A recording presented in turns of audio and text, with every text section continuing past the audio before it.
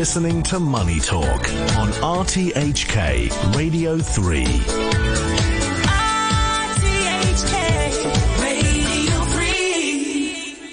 In the final part of the show, we get a view from mainland China with Ben Cavender, a managing director at the China Market Research Group. Good morning, Ben. Good morning.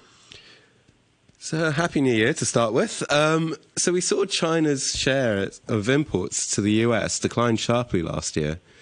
Is this a trend that's set to continue? And if so, how much is that going to hurt the Chinese economy going forward?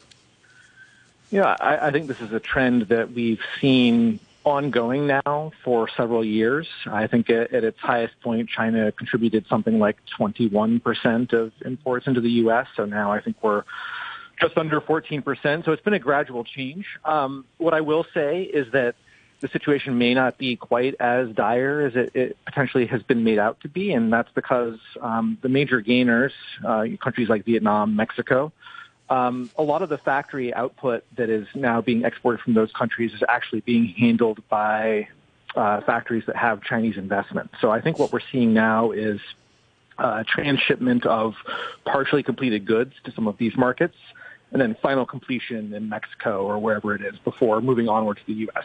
So it definitely hurts China, but I think what you're really seeing more than anything else is just a restructuring of the global supply chain with China still very much playing an important part.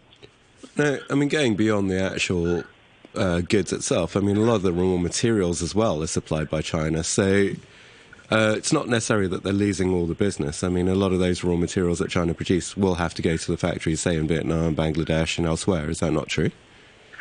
Absolutely, absolutely. So I think the role that Chinese companies are playing might change a little bit. I think the overall trade story maybe is a little bit more complex than it's been in the past.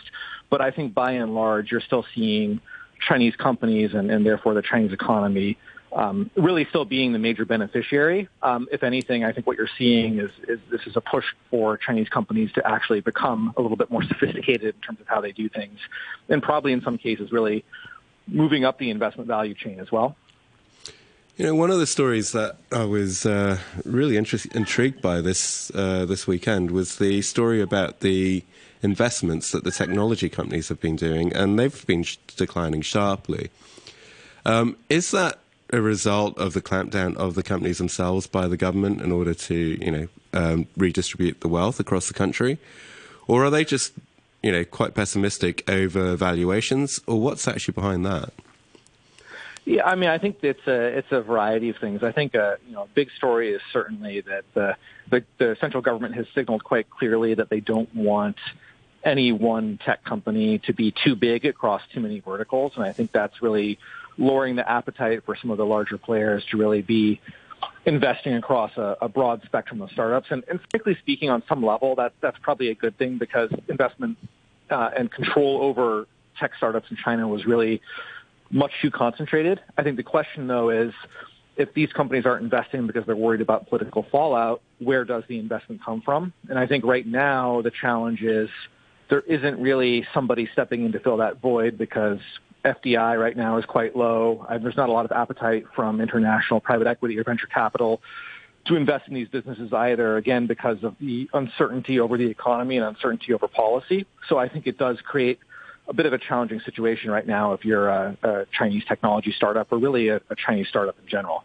But then that begs the question, if you are trying to get your economy back on track and you need a lot of private company, and you're saying that you want to have some private companies come back into the market, what's going to attract those private companies to come into the market, or actually what's going to create startups if they feel they're not going to get the investments they need? Yeah, and it's interesting. In general, I feel like the government and their policy planners do a pretty decent job of managing China's economy, and they've come a long way, but really they are much better at managing larger businesses and larger capital flows, and aren't so good historically at fostering startups, and I think that's something where they really struggle.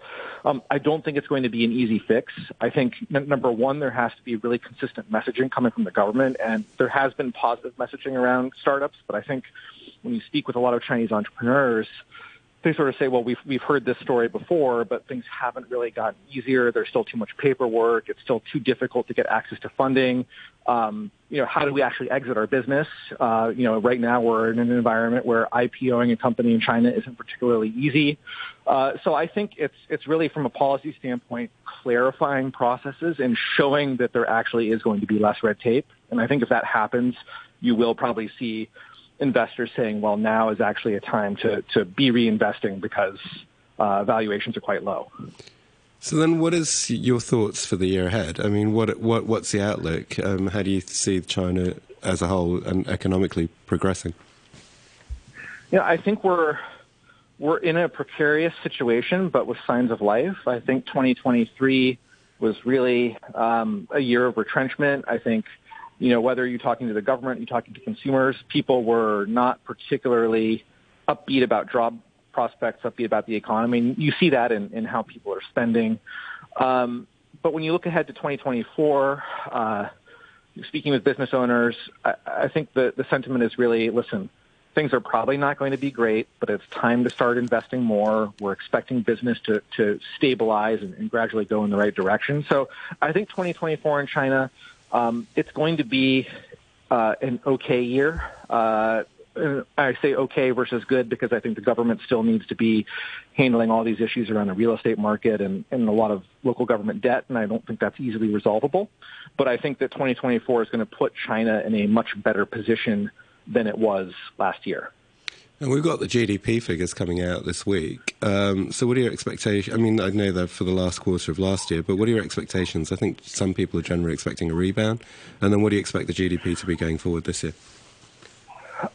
I do think there will be a little bit of a rebound. When you look at how people are kind of reading the tea leaves, it looks like maybe the full year will close out at 5.2 or 5.4% growth overall. So there has been a slow recovery, I think, kind of to close out the year, and a slow recovery in December. I think next year, frankly speaking, everybody should be happy if we see between 4.5% and 5% growth. The government will probably try to shoot for the higher end of that target and probably will have to do more work than they have done to actually hit that number. But I think that frankly, I'm less concerned about the overall GDP growth than I am about the sort of fundamentals and the overall long-term stability of the economy. And I think that's where things are slowly getting better when you look at kind of underlying debt numbers and things like that. So a long way to go, but going in the right direction. All right. Well, thank you very much. That's all we had time for. So I'd like to thank you for coming on. That was Ben Cavender, Managing Director at China Market Research Group.